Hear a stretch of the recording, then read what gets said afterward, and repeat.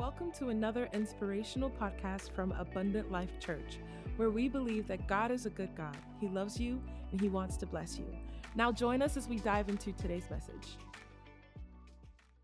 And so we've been talking on the subject of history makers. History maker is one that is a creator or a narrative of events of life. In other words, you create something in life that is long-lasting. It's something that is remembered through the years, that people look at it and that reminds them of certain things. I can mention certain names and certain people, and immediately you go right to that place. And it's easy to do. You know, as we look back and look at our nation, and of course our problem is that in our nation, the last several years, we've tried to destroy history rather than making sure the history stays alive so we can learn and grow from it. Listen, history is just history. It's something that was an event that brought about change. It's an event that affected people's lives. It's an event that we can either learn what to do or what not to do from. I was laughing. I was talking to someone the other day, and we were talking about, David and how David would go play the harp and for Saul and chase all the demonic spirits away and give him peace. And someone said to me, well, what was David being mentored? Because he was never a king. David was never a king. He was a shepherd boy. So God put him in the palace so he could learn why a king's supposed to live. I'm about to step on somebody's toes. He took a shepherd boy who had only taken care of sheep and put him in a palace so he could learn how to be a king and rule people. Some of you are still trying to stay and be a shepherd, but you want the benefits of the kingdom. Move over here. Hallelujah. Someone said, well, what was Saul teaching David? He was teaching him what not to do. Sure, that's right. Sometimes events in your life is not about what you're supposed to be doing. It's to teach you not to do it anymore. Anybody's ever heard you learn from your mistakes? You know, the fool is the one who does it over and over again, never learning from their mistakes, thinking it's going to bring about change. No, it's not going to bring about change. You're just going to keep getting hurt. You know, and I always said this to people, they say, well, I'm just tired of being hurt. I said, then look in the mirror and tell yourself that. I better go back over here now. If I'm hurt over and over again, it's because I'm consistently putting myself in a position so people can hurt me. I've not learned how to handle my life's journey in correct ways. A history maker understands that.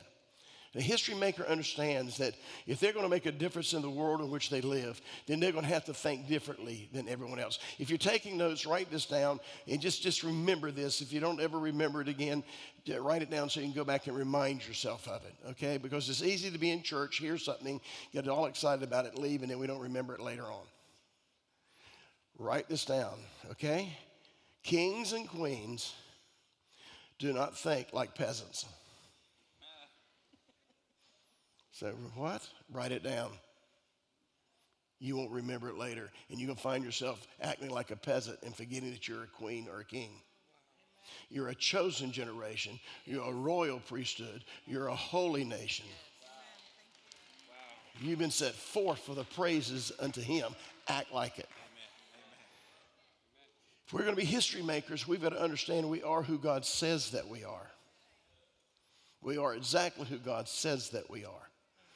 And we get this idea for some reason. We developed this through the years in the church to justify our inability to walk in what God has ordained us to walk in because we've not walked in the structure of the kingdom. The kingdom has structure. God does nothing without purpose, design, and structure. He works in the structure of it. A history maker understands structure. But when we don't walk in that structure, we have to come up with excuses because, you see, we don't want people to know we're not that spiritual. Man, rough crowd. We want people to think that we really are all that. So I don't want that. Oh, really? Then why do you act the way you do in front of people? Why do you change the way you act in front of certain people? You ever notice that? I was with a friend of mine that was just one of the guys. We went to college together. We did everything together. We'd been around each other a lot. It was great. And I remember we came into a place where I introduced him to Dr. Oral Roberts, and all of a sudden he goes, "Oh, hi, Dr. Roberts. I'm so glad." I thought, shut up. I said, Dr. Roberts, that's not who they are. I said, now talk normal.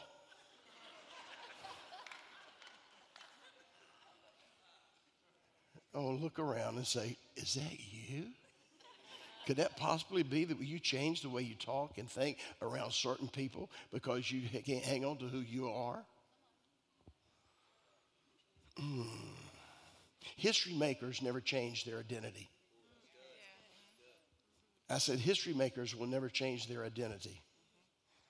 They are who they say they are in spite of the turmoil they face.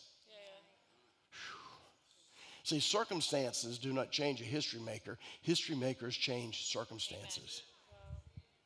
Now, I've not got to teaching yet. I'm just kind of laying the foundation for where I'm going. But it's imperative that we as believers in Christ realize that we're put here with purpose in mind to bring about change. In other words, if you want to use this term, to leave a legacy. What is the legacy that I'm leaving with my life? Rick Thomas' legacy? No. It's the legacy that God had Rick Thomas live. It's not about remembering me. It's that I set something in place that others can grow from and draw from because I was doing what God called me to do. See, we have a tendency to call that pride. Well, it's not pride. The Bible says, the psalmist David said this, I will boast in the things of the Lord all the day long. So if you're good at something, celebrate it because God gave you the ability to be good at it. Don't go, well, you know, oh yeah, you can.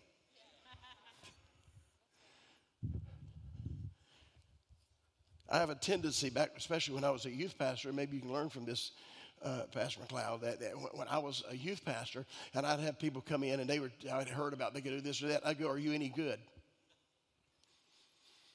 Had a lady come in, a young girl come in. She's a pianist, a keyboardist, and I said, are you any good? Well, yeah. I said, no, are you any good? Well, I said, you know what? I don't need you. Thank you. And my pastor said to me, but her family's in the church, and I said, I don't care. I can't have anybody in my youth group playing music who don't know who they are or how good they are. Oh, I know I'm messing some. I'm going to get so much against traditional stuff right now. You are who God says that you are. You're incredible. Maybe I'm not incredible to anyone else, but I am to God. I'm not trying to please anyone but God. I talked to a young minister this past week, and he's going through a bunch of stuff and fighting a lot of stuff. I said, stop it. I said, you're so worried about what people think about you. Please God. Quit pleasing people. When you please God, God will give you favor with people. Finding your identity. You mean you don't care about? I care about people. I love people. But I'm not going home at night going, you know, gee whiz, Mike got upset at me. I could tell the way he looked at me. I know I did something, and he hadn't. Oh, man, and then you carry that around. And then you finally get with Mike 3 weeks later, and I'm sorry, and Mike goes, what are you talking about? Well, you know, when I walked by you, and you gave me that look. What look? See, that's the insecurity in you that the enemy uses to try and tear you down and stop you from being a history maker. You're designed by God to change the world in which you live. The theme of Abundant Life is reaching our world with life. The call and the mandate of preaching the gospel is going to all the world and preach the gospel. Glory to God. Amen. So let's get over the world identification and let's move into the kingdom identification. And begin to move in that. So as history makers, and we're going to talk about that today because I believe that we're moving into something. Last summer, we did the month of history makers in the month of June, and we're getting ready for the freedom offering, yes, but it's a freedom service, and we'll talk more about that later, but it's a service that we're declaring our freedom, not just as that we're our independence of the United States of America, but our independence as children of the Most High God. Whew. I like to look at stuff and things are going all the wrong way and go, wait a minute, I'm independent of that. You know.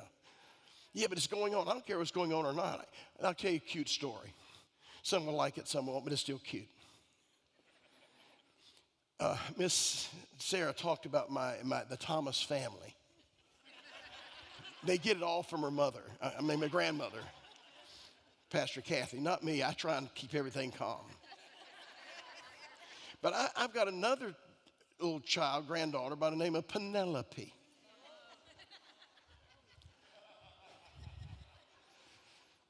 Penelope is a very unique person, and believe it or not, she comes up with these things on her own. It's not because her mom's has kind of infiltrated her life and put a bunch of stuff in her, or because granddad has, or it's not that. She's just a free thinker.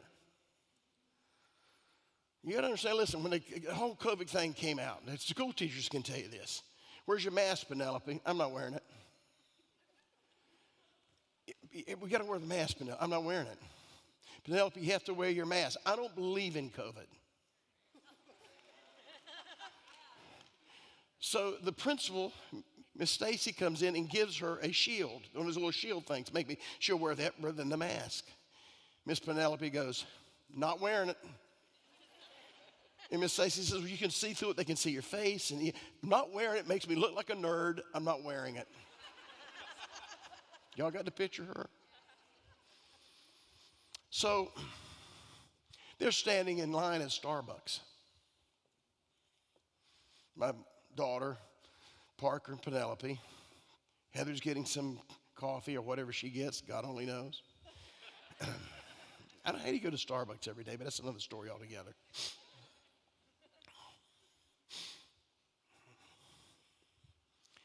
Two people are behind them. There's a man and a lady. And the lady turns around and sees the man.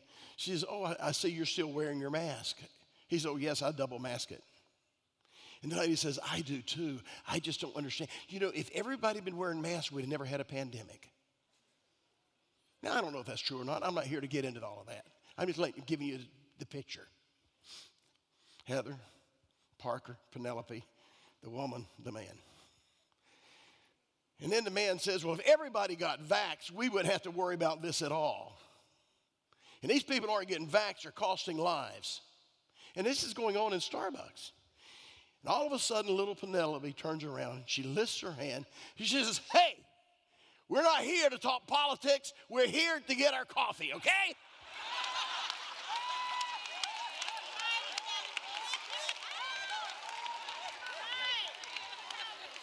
Now, this is a little 8-year-old who has no problem with her identity.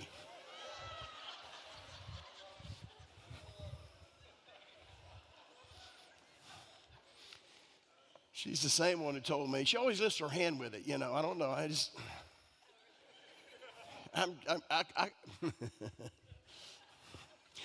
To make her mad, I call her Heidi sometimes. Until her real name was Heidi. And and she'll put up with it for so long. And she always say, and she goes, Papa, I only believe you when you preach. If you're not preaching, I'm not believing a word you're saying.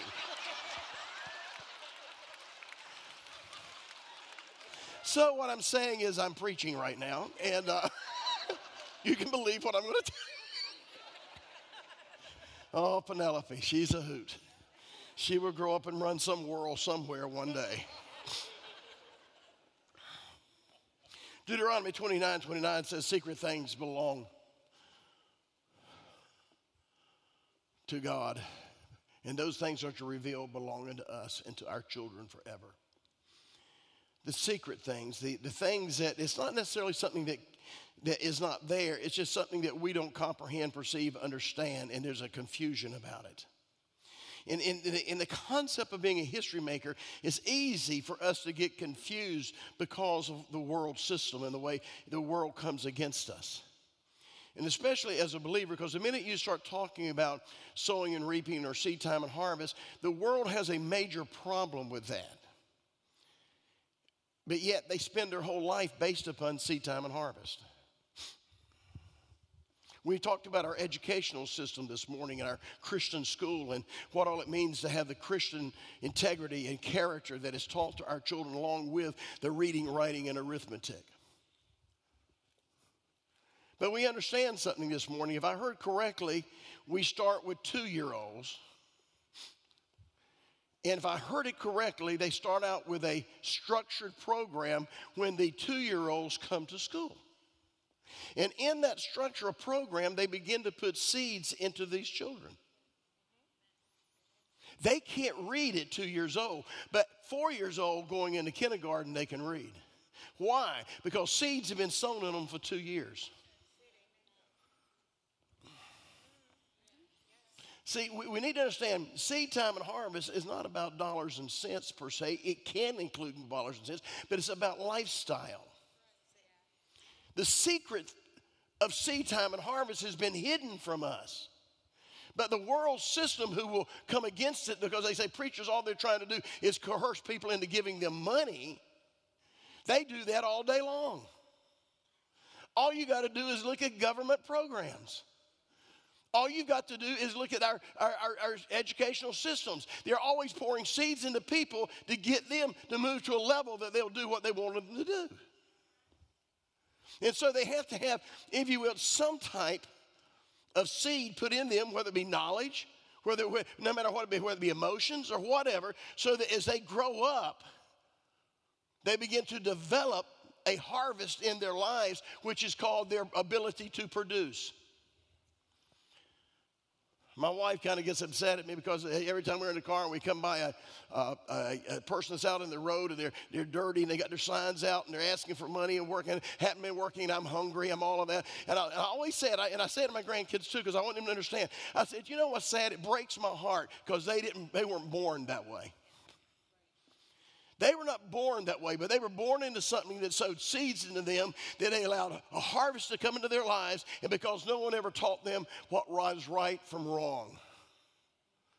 They got caught up in things, they had a poor self-identity, so they get into the drug saying world, or they get in the pornographic world, or they get into all these. Why? Because they have a poor self-image.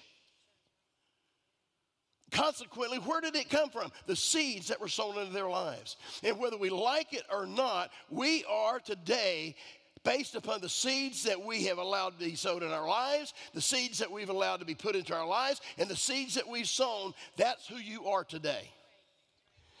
I tell people all the time, you need to pray for a crop failure and start planting new seed. Because God is not mocked. Whatsoever man soweth, that shall he also reap. Secret to understanding, the revelatory insight. 1 Corinthians chapter 2, verses 9 and 10, I have not seen, ear have not heard, or entered to the heart of man the things that God has prepared for you. Look at the person next to you and say, God's got something for you. You just have to see it.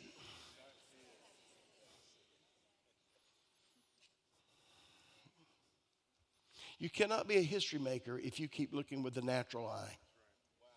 The natural eye just looks at natural things. But the spiritual eye looks at the supernatural. The natural eye looks into the world in which we live. The supernatural eye looks into the fourth dimension where God lives. We've got to begin to move in that spiritual dynamic. As many as are led by the Spirit of God, they are the sons of God. We need to begin to act like God. 1 Corinthians 2, 9 through 10, I have not seen, ear not heard in the heart of man the things that God has prepared for them. God has something prepared for you that you haven't seen yet. I'm in a process. I've been in ministry 51 years now, and I'm in a process just discovering some things that I should have known years ago, but I never saw it, based upon the fact of the way I was brought up, what I was exposed to, and I was never in a position that I could identify what God was trying to show me. And when I saw it, I go, I can't believe I waited. Have you ever said that? I can't believe I've waited this long. Because you didn't see it. But once you saw it, whew, let's keep moving. Hebrews chapter 11, verse 1, it says, now faith is substance of things hoped for, the evidence of things not seen. So faith is substance of something that is you have an anticipation for, an expectation for, the evidence of things not seen. So the substance can't be a natural substance because you can't see it. Come on, stay with me, folks. Just because you can't see it doesn't mean it's not there. I don't believe that. Quit breathing. You're breathing what you can't see. You're listening on a sound system that you can't see the sound waves. Now, they can come in and they can put things on it and they can identify them, but you can't see them. You'll go outside and you feel the wind blowing, but you can't see it. Don't talk to me about you don't deal with anything that you can't. If I can't see it, no. There's a lot of things you can't see. So you got to identify it from a different level. So you stop. So when I talk about the wind blowing, I'm not talking about from the natural level because I can't see it in the natural. I can only see the results of it. I can't see it in self. Come on, folks, stay with me. But by the word of God, God will paint pictures on the canvas of your mind that you can begin to see what the natural man cannot see. We call it vision. In the book of Genesis, in chapter 15, it says in verse 1, it says, after these things, what things? He's talking about chapter 14. What happened in 14? He gave Melchizedek tithe of all. We'll talk about that in a moment. But he gave him tithe of all. The Bible says in Malachi, if you bring tithe, I open the windows of heaven. What are the windows for? They're for seeing. What is he pouring out? Revelation. After Abraham had never tithed until that time. He'd given offerings, he'd built altars, but he'd never given a tithe. But the moment he gave him his, and remember, and he had a promise. Everybody remember this. You can have a promise, but if you can't see it, you can't possess it. Every promise in the book is mine. Big deal if you can't see them. You just got a lot of rhetoric. Abraham gave tithe. It said the word of the Lord came to him in a vision. 15, chapter 1 after that. Now his eyes are going to be open. He says, now look at the stars. What do you see? All of a sudden, the stars look different because they look like his kids. Can you number them? I can't number them. He says, so shall your children be, your descendants be. Whew. He began to look and see, not with a natural eye. So my question is, what are you looking at? And with what eye do you see with? See, if we're going to be history makers, you have to understand, history makers, they see things differently. We go through our life and we see people who's made the difference in our lives. Genesis 14:18, we talked about tithe. 15:1, we talked about the fact that then God said, after you see what you've got, bring an offering. Why would God tie two together? One is for revelation, the other one is for manifestation. It says when they brought the tithe, or when Abraham brought tithe to God, in the book of Malachi, it says we are making covenant with God by giving him our tithe. But when he gave him the offering in the book of Genesis chapter 15, God walked amongst the offering. God began to give him a revelation to what was going to happen 400 years down the road to the children of Israel. And then it said something very unique in that passage. It said, now God made covenant with him. So your tithe is, when you bring your tithe, God says this. He says, you make covenant with me. And because you make covenant with me, you now have access to see things the way I see them. But with your offering, you've told me that you believe now in what you see. Oh, God, faith without works is dead. You believe now in what you see, and because you now believe in what you see, I have to make covenant with you.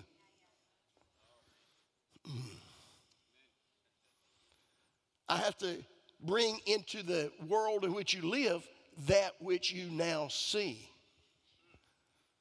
Glory. That's why prayer, praise, and presentation is so important.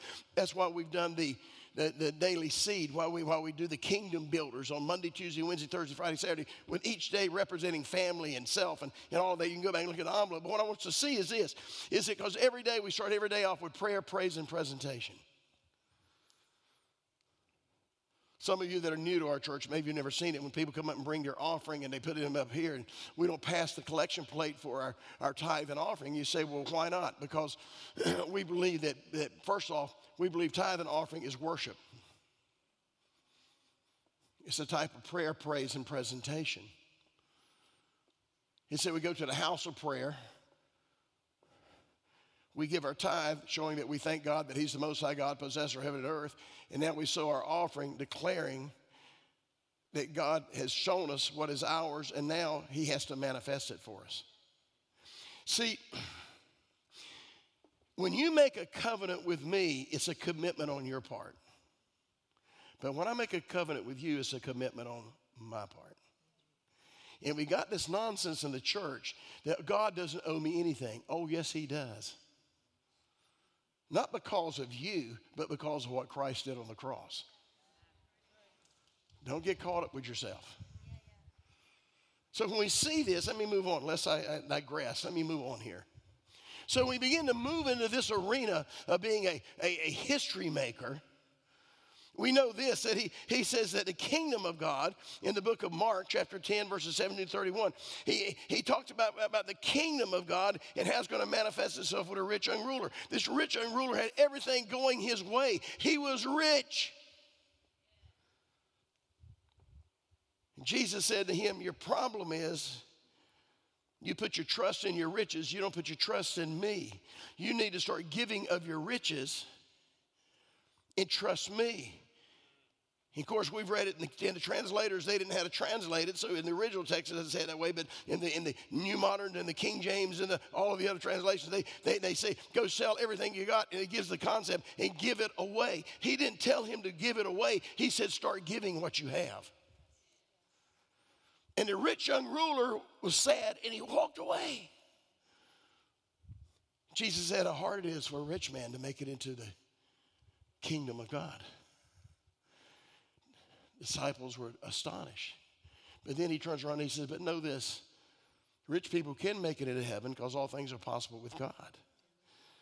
And they said to him, Peter said to him, well, then how can we make it? Now, I know I go against the total doctrine of the church. Just do me a favor. Get this in your spirit. Say this to the person next to you. Whether you like it or not, the disciples were rich.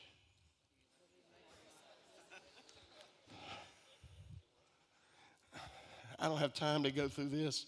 I can take you to every disciple and show you where they were and where they came from. Someone said, well, they left it all. Peter said he left it all. Yeah, he did. I went to Pittsburgh, just outside of Boston, this past week and spoke with Pastor Brian and his wife Jessica. Wonderful, wonderful church, wonderful people. I left all of you here. I left you in care of him. He did a good job, didn't he? Yeah. But I left you. My wife was with me. I left her. I leave her all the time. It doesn't mean you're not going back. It means I'm not going to let this moment stop me from fulfilling what God called me to do. So Jesus said, there's no one who's left houses, homes, land, family, and for the sake of in other words, to preach the gospel, that we're not receiving this life 100-fold. The word 100-fold means we're not receiving this life full capacity, which means that I'm willing to make sure the gospel is priority in my life, then I'm going to have the best family in the world. My business is going to flourish.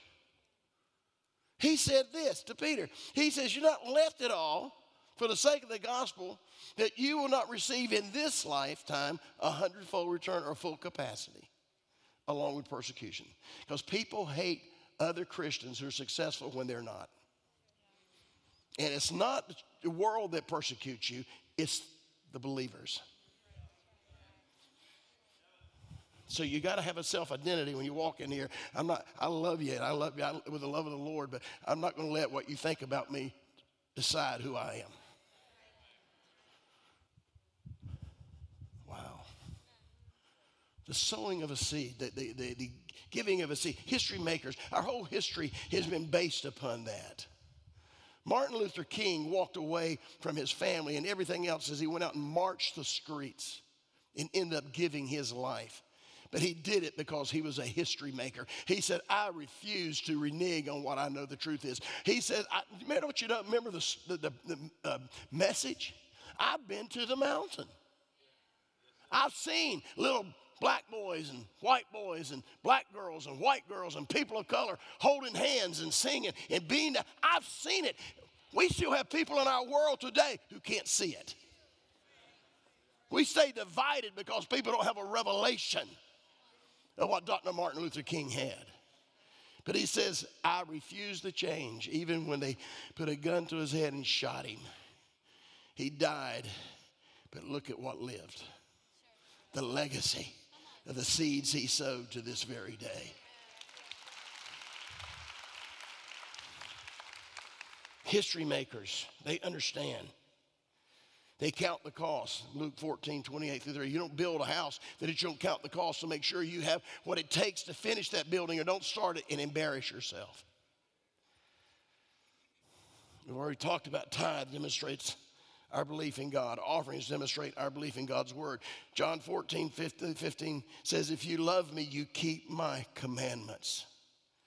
James 2:17 and 2:26, faith without works is dead. He tells us in the book of Psalms that we should have great expectation. In Psalm 62, 5 and 7, put that up on the screen, please. Psalms chapter 62. My soul waits silently for God alone, for my expectation is what? I'm going to just leave it right there. There's other verses there. I'm going to leave it right there. My expectation is from who? So why would I allow someone to interfere with my expectation?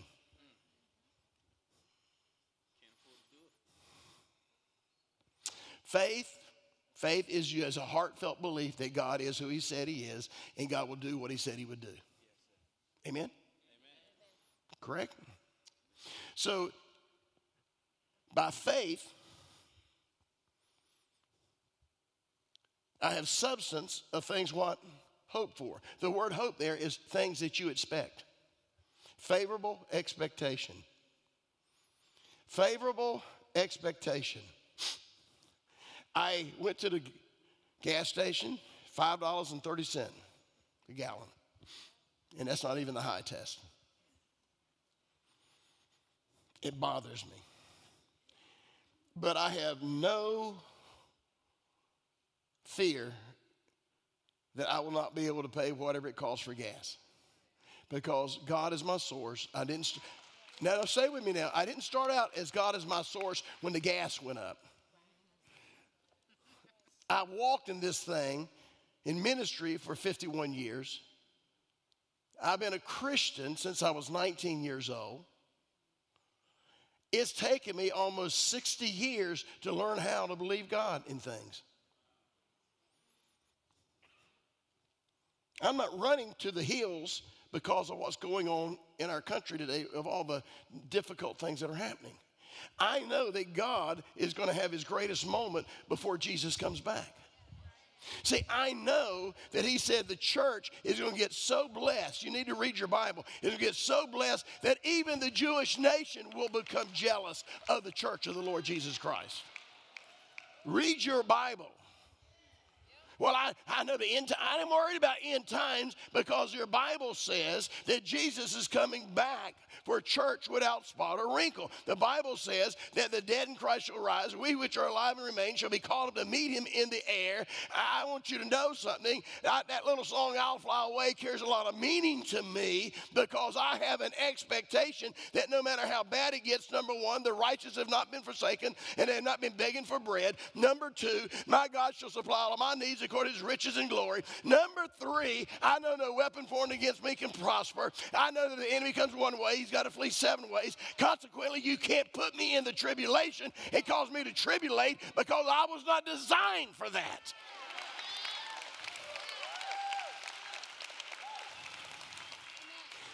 And I know I was not designed for that because I know what the Word of God says about that. So my expectation didn't come because I heard somebody say something. It came because I've walked in it for over 60 years, and I've learned to walk by faith and not by sight. I want to be a history maker. I don't want to be just somebody who's passing by.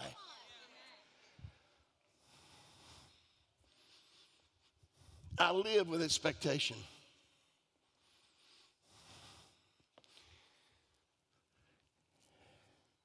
Been a crazy year. My wife and I, we've made some commitments and made some decisions on some things. And of course, going through the COVID year, really COVID years, And then coming back into this year, and things are kind of getting back into place. But we still didn't really start setting up any kind of engagements that we go out and do speaking at times and sell our books and things of that nature, and which has been a blessing to us on an income basis, to be honest with you, so we can do what God's called us to do. But we didn't have any place January and February this year. March. Had somebody call me up, and they said about this. I said, we're going to do it. This is a commitment we're going to make. Of course, the enemy comes along, well, you're not speaking anywhere. Where are you going to get the money for that? I said, well, it's not my job to get the money. God said he'll give seed to the sower. It's my job to commit to what God put in my heart to do. So I get a letter in the mail, and there's a bunch of money. Then I have a guy fly into town. Said, I need to talk to you. I said, man, I can't. It was right in the middle of when my mother-in-law had passed away and a lot of stuff going on. I said, I cannot. He says, all I need, I'll just ride by. He just flew in. He said, I want to ride by with a friend of mine. Let me see you just for 3 minutes. Okay, I'm on my way out the door. I'm going to my car. They pull up in a parking lot.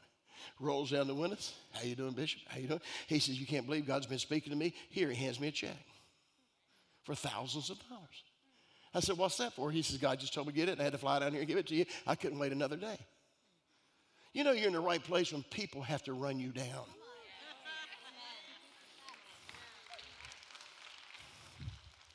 Get another thing in the mail, $5,000. Another thing in the mail, $1,500. I mean, this is crazy. So we could meet all of our commitments because God gives seed to the sower. But how is that? How can it be possible? Because I never doubted whether we could do it because I heard from God. God told us to do these things. So I knew it was coming. I didn't know where it was coming from. It's not my job to figure out where it's coming from. It's my job to walk in expectancy.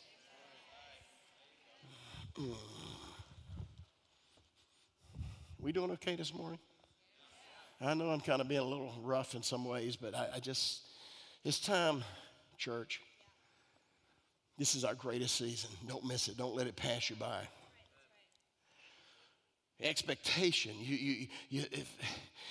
Without faith, you're going to please God, but he's a rewarder of them that diligently seek him. He will reward those. There's ways you look ahead, sowing and reaping, as I've already pointed out. Genesis 8:22, as long as your earth remains seed time and harvest. Such as the kingdom of God, Mark 4:26, as if a man should scatter seed, go to bed and get up in the morning. He doesn't know how it does. God causes the seed to grow, but he watches the blade, and then he watches the stalk, and then he watches the ear, and then he harvests. So my job is to sow and harvest and walk in faith. I sow, I'm walking in faith. I harvest. My job is not to figure out how it's going to happen. The sowing of a seed is the beginning of all things. If you're taking notes, the earth was created with the sowing of seed by the word of God. The word of God, the sower sows the seed of the word. The sowing of a seed is the beginning of all things by earth, spirit, salvation, and success. Without the seed, you can't operate in the earth and be successful. You can't live by the Spirit without Jesus Christ and be saved without Jesus Christ, who is the only begotten Son of God. He is the incorruptible seed. You can't walk in success because everything produces after its own kind. If you're not ready to take what you have and put in, don't expect God to have what he has and put in. Seed is the power to create life and influence and destiny. The power to create. I'm miserable with my life. Then what are you giving of your life? Well, I don't have any money. I didn't ask you that. Who did you give a kind word today? Who did you pray for today? Who did you help today?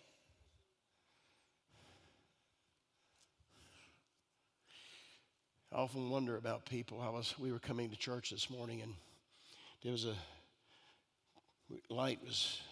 traffic light was red, and then all of a sudden a little green thing came on for the people next to us to turn, and this one car went to pull up and stop, and the cars behind them were beeping at them, and I looked up and I'm going, what? Because they're not going. I said, and I looked at, and here's this person who's got this older person with a cane who can hardly walk, just walking across the crossway. So this car refused to go on the green light because he wanted to wait till and I'm thinking these other people are beeping. You don't understand. The person who stopped is creating a legacy for their children's children. The people that are beeping are creating a legacy also, but one is going to be good and one's not going to be so good. Seeds you sow. They didn't realize that it was a great opportunity for seed time and harvest. It causes you to bring influence. It said when the righteous, when they are in charge, it says the people rejoice. When the righteous are walking in the blessings of God, then they become an influence to the world in which they live. Destiny, the principle that will identify purpose, is found in the sowing of a seed. We won't find destiny without the sowing of a seed. Adam and Eve were told this: you be fruitful, multiply, and replenish. And then you walk in dominionship, or you're never going to make it. The minute that they touched what was not, or ate what was not theirs, they lost their destiny. We don't stop and think about that too much, do we? God said, whatsoever man soweth, that shall he also reap. God is not mocked. What a man sows, he will reap. The protocol that produces seasons. Ecclesiastes 3:1, the sowing of a seed produces seasons. To everything there is a season. The vehicle of visionaries is the sowing of a seed. Look at Matthew 25. Look at the story of the man who brings his servants to him. He gives one 5, he gives the other one 2, he gives another 1, based upon their ability to produce. The one with 5 doubled. The one with 2 doubled. The one with 1, he says, you're a wicked servant. I didn't give you something you couldn't handle, but you refused to use the things that I taught you to cause that to multiply. Take it from him and give it to the one. And the wealthy always get wealthy, don't they? Don't you love poor people who say that? Well, it's always the wealthy. They're always getting theirs. Well, why don't you get yours? It's so easy to make the excuse and stop being a history maker and start being a part of I love it. We're team players. I'm of the team of God, but I'm not of the team of men. I just messed somebody up. I'm on the team with God. If you're in the body of Christ where he's called you and you're fulfilling your purpose and destiny where God's called you, then we're good. But don't come to me and act like a hand when you're nothing but a big toe. And ask me to participate. Come on, stay with me, folks. Let's go a little bit further. He says this, that when we talk about these things, that the protocol that produces the seasons, it says the vehicle of visionaries, Matthew 25:14. It's the will of God in motion in Genesis 1:28. Be fruitful, multiply, and replenish. It's the power to bring about transformation or transforming the circumstances you live in. Jesus said, hey, we got to feed these people. They're hungry. And Andrew says, we can't feed them. Even if we had the money, we can't go. But there's a lad, he loaves and fish. He said, fine. You see, you want to solve a problem and meet a need. He said, what I want to do is change a generation. You can get so need motivated that you bring about no change. The world knows that. You can give a man a fish if he's hungry, or you can teach him to fish and he'll feed himself for a lifetime. But we in the church struggle with that kind of stuff. We have a difficult time with it.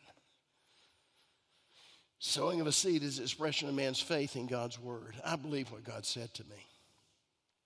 3 questions. I wrote this down just for those that know this, but I'm going to move ahead. 3 questions you need to ask. Will it glorify God when I sow a seed? Will it bless others? And will it benefit me? Will it glorify God? Will it bless others? Will it benefit me? Will it cause God to be glorified? He said in the book of John, the 15th chapter, that when we bear much fruit, God is glorified. It says in Matthew, he says over there in chapter 5, he says, they shall see your good works and glorify God. So what seed that I sow of my time, my talent, my energy, will it glorify God? It's real simple. Wherever you find yourself in any setting, what am I doing right now? Will it cause God to be glorified? Number 2, will it benefit the people that are around me? Will it cause somebody to feel valued? Will it cause somebody to feel accepted? Will it cause somebody to feel loved? Will it benefit people I'm around? I mean, are you one of those people that walk into a room and everybody goes, oh God, here they go? Or are you one of those people you walk in the room and everybody's going, hey man, how you doing? Come over here. Because they know that in your presence, they're going to be uplifted. In your presence, you're going to make them feel good. In your presence, you're going to put value on them. As we've always said, go where you're celebrated, not tolerated. And number 3, will it benefit me? Oh, that bothers people. I'm not doing it for me. Too bad. I don't want anything from God. Stupid. Dumb, dumb, dumb, dumb, dumb, dumb. And it's the very people who tell you they received Jesus to get saved. I don't want anything from God. I got Jesus because I want to be saved. Well, you just lied. Because you wanted Jesus so your sins would be forgiven, so you wanted something from God who gave his only begotten son, and now you said, I don't want to give anything from God. Make up your mind, in or out. Lukewarmness is spewed out of his mouth. You ever wonder in Revelation where he talks about that? The lukewarm spewed out. Why? The lukewarm means they don't know what they want. They don't know what they believe. What did David say about killing Goliath? Not one time did he say, I think I can kill him. Let me figure this out. I've killed a lion. I've killed a bear. What did he say? He says, question. You got this giant out here, and all of you are hiding behind rocks. And I just want to know, before I go out and do this deed, what's in it for the man who does it? Why? He says, I'm not going to kill the giant without expectation. Oh, stay with me, folks. I'm not going to kill the giant without expectation. I'm not going to do something without expectation. What's in it for me? Why? Because everything produces after its own kind. Whatever man soweth, that shall he also reap. Consequently, it's impossible for you to do anything that doesn't produce a harvest. So decide what harvest you want and find out what it is. Identify it.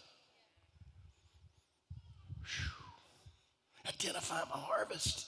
Yeah. Absolutely. If I want people to be nice to me, I'm nice to people. If I want favor, I'm showing favor wherever I go. If I want to be encouraged, I encourage people. If I want to be blessed, I bless people.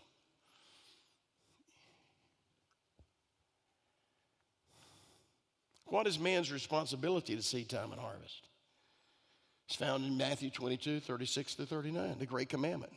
Love the Lord thy God with all the heart, soul, and mind. Love your neighbor as you love yourself. Oh, come on, just go.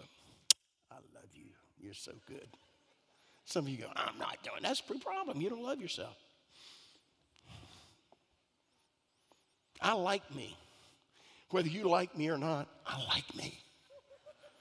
I enjoy my company. I'm not joking. I don't have to have a bunch of people because I like me so much. But watch this now. But because I love God with all of my heart, and because I've learned to love me and like me, I'm going to have a bunch of people around me because I'm going to love them the way God would love them. Love your neighbor as you love yourself. Love your neighbor as you love yourself. Love people. Go out of your way, go out of your dimension, and love people. Love God. Love yourself. You can love your neighbor. I know it's not popular. A lot of religious people don't like that. Well, I don't believe that. Well, that's okay. You don't have to believe it. It doesn't change the Word of God. It's just you have decided to take a philosophy rather than what God said. And the worst thing you can do is say, I believe in God, but don't believe His Word. Giving is a lifestyle. Give, it shall be given back to you, pressed down, shaken together, running over in good measure. You sow in faith, you represent what I believe. I sow with expectation, it represents what I see. I sow in obedience, it represents who do I serve. I sow, it says in the book of Genesis, Abraham, he sowed, and God began to open the windows of heaven. Genesis 26 and 12, Isaac sowed in a time of famine. We look in Psalms 126, 5 through 6, the people of God sowed in tears. John 12 and 3, Mary sowed in brokenness.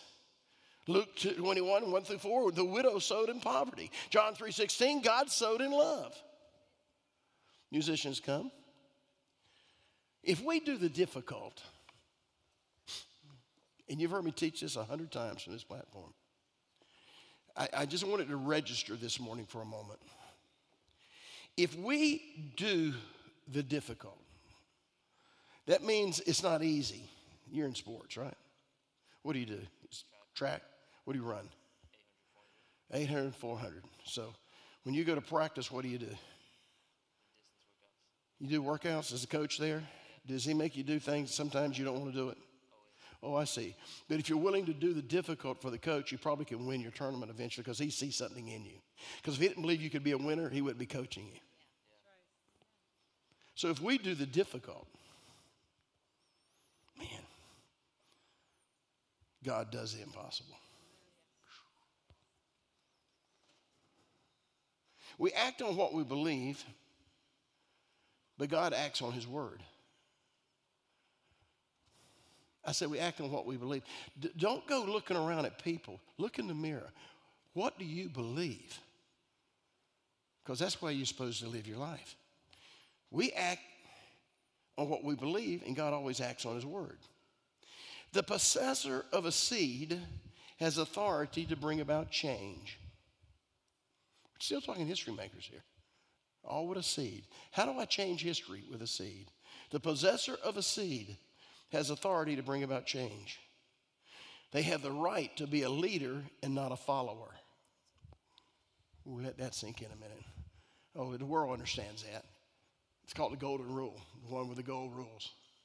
Come on, you know what I'm saying.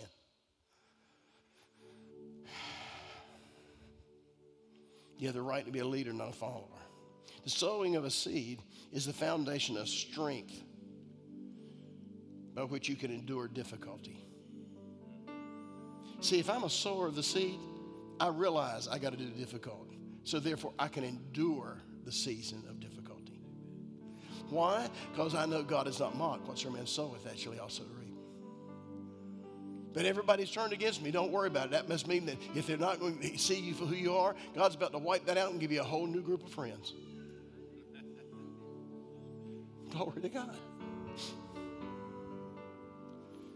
We try so hard to keep people around us, and we should just let some go.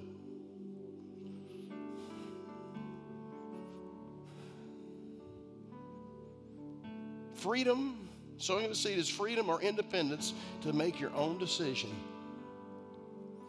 I can make my own. See, when I put my time in school and I graduate from high school and I'm the valedictorian, I can pick any college I want. I can make that decision. Rather than barely get by in school and have to go to some junior school somewhere because nobody else will accept me. Now you're letting the world tell you who you are and what you are rather than you. I'm just saying this to some of our young people here today.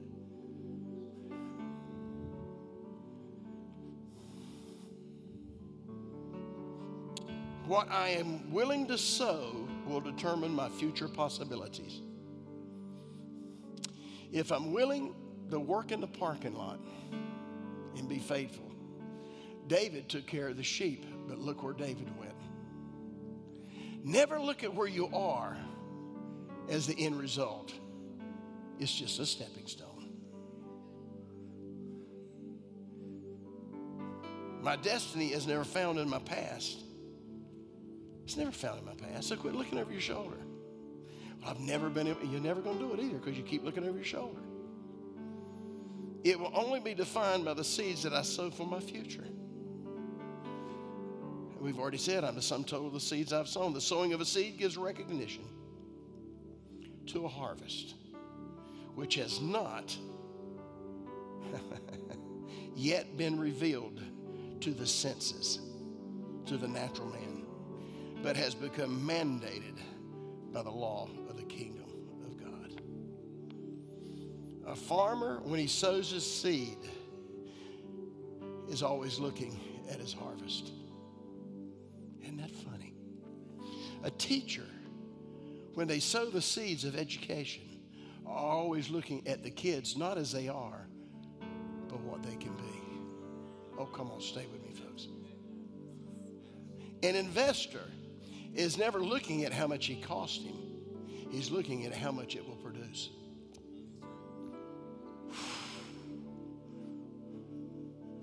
A successful marriage is never based upon, it's all about me. But it's about me seeing how God has put the two together as one to be able to operate with incredible success and victory. Folks, I know I've gone against some of the traditions today, but we have to be history makers. And I've given you over 20 different things today that if you will apply it, it'll change the world in which you live. My grandfather, my dad's father, you've heard me tell the story, was a very successful contractor. Back in the day, he was building hospitals and schools and building homes on the beach in St. Augustine. He was one of those guys, he had a brand new home in the middle of St. Augustine, 3 running bathrooms and inside the house, not outside. This is back in the 20s. New vehicles and cars. He had to make a lot of money. He had 15 kids.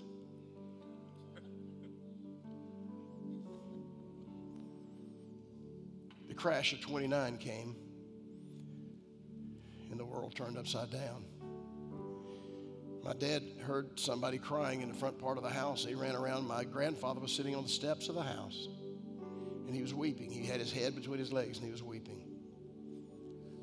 And he said, the banks are closed. The market is cashed. I can't get money to pay for the materials that I've ordered, and I can't pay my help. We've lost everything, and we'll never get it back. It's funny how words become seeds. Through the years, every child in that family went to success, and they all died with heart conditions, cancer, and they all died broke. My dad, 4 heart attacks, my mom, cancer, living in a townhouse with me that the church provided for me as a youth pastor.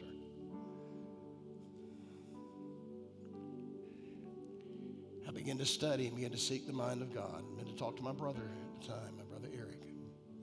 I said, Eric, something's wrong. And I went to my dad, had him tell me the story over and over again. I said, Dad, Grandpa invited the demonic spirit of destruction and death to our family. My grandfather died at age 61. All my other uncles and aunts were dying at age 59, 60, and 61. My dad, by the time 59, he had 4 heart attacks, less than 30% of his heart operational. We made a decision. We were going to pray for crop failure. We took authority over the demonic spirit, that seed of destruction and death. We broke it off of our parents. We said, we're not doing this.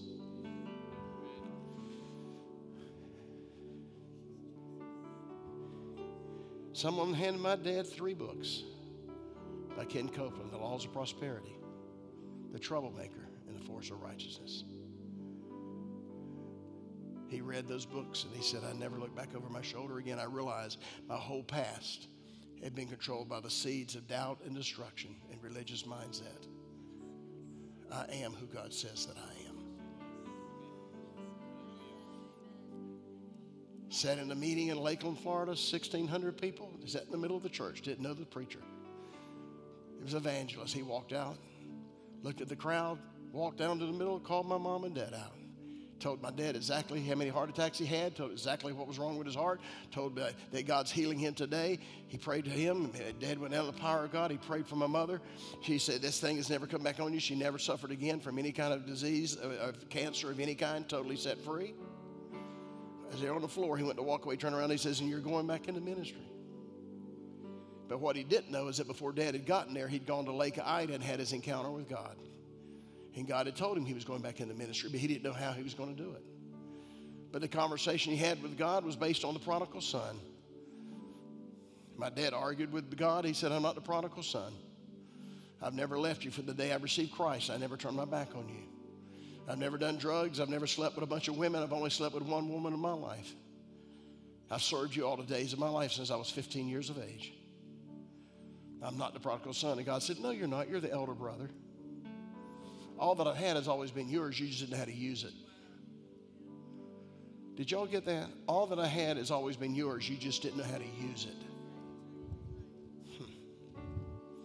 Now he's in Lakeland. He's called out. He's healed. He comes back and he Starts the church with borrowed money. He borrowed $1,000. That's all he could get because he had no credit. With $1,000, he sowed a seed for the future. And here we are, 26 churches later. Multi-million-dollar complex.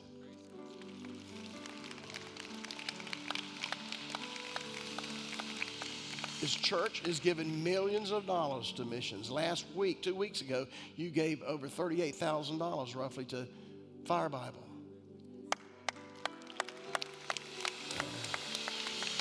Which means that since the beginning of this year, between that and what we sold before we got to that, we've already given them almost $60,000 for Fire Bible this year. You know why? We refuse to let circumstance define our future because we know who we are. When my dad found out who he was, he said, I can reverse the curse with the seeds that I sow. Borrowed $1,000, started a church. 2 years later, we were going to need to do something. The church had grown so fast and was so big. But we needed $100,000 to put down on a property. We were at a meeting, and Wright Thompson was preaching in Miami, Florida, Trinity Assembly of God. He said, we're building churches in India. We need $10,000 a church. My dad looked at me and I looked at him. He said, we've got $10,000. That's how much we've collected in the last 2 years in our building fund. Let's give it to India. We built a church in India. And a little girl who had never knew who his grandmother was, because the grandmother had disowned her mother when she got married, didn't like her father. Never talked to her grandmother, never met her. Their grandmother had died. She's the only living relative. They contacted her and said, you only really have everything the grandmother had is yours, and she was a multimillionaire. So she sent the check for $100,000. But it started with a seed of 10. And it started with a seed of 1,000. Don't tell me seed time and harvest doesn't work. The way you become a history maker is you learn how to take your time, your talent, your abilities, and your finances and know how to sow them. Will it glorify God? Would it bring value to others? And will it bless me? History makers understand. We're destined to change the world in which we live. Thank you for listening. We trust that what you heard today has encouraged you to live the abundant life.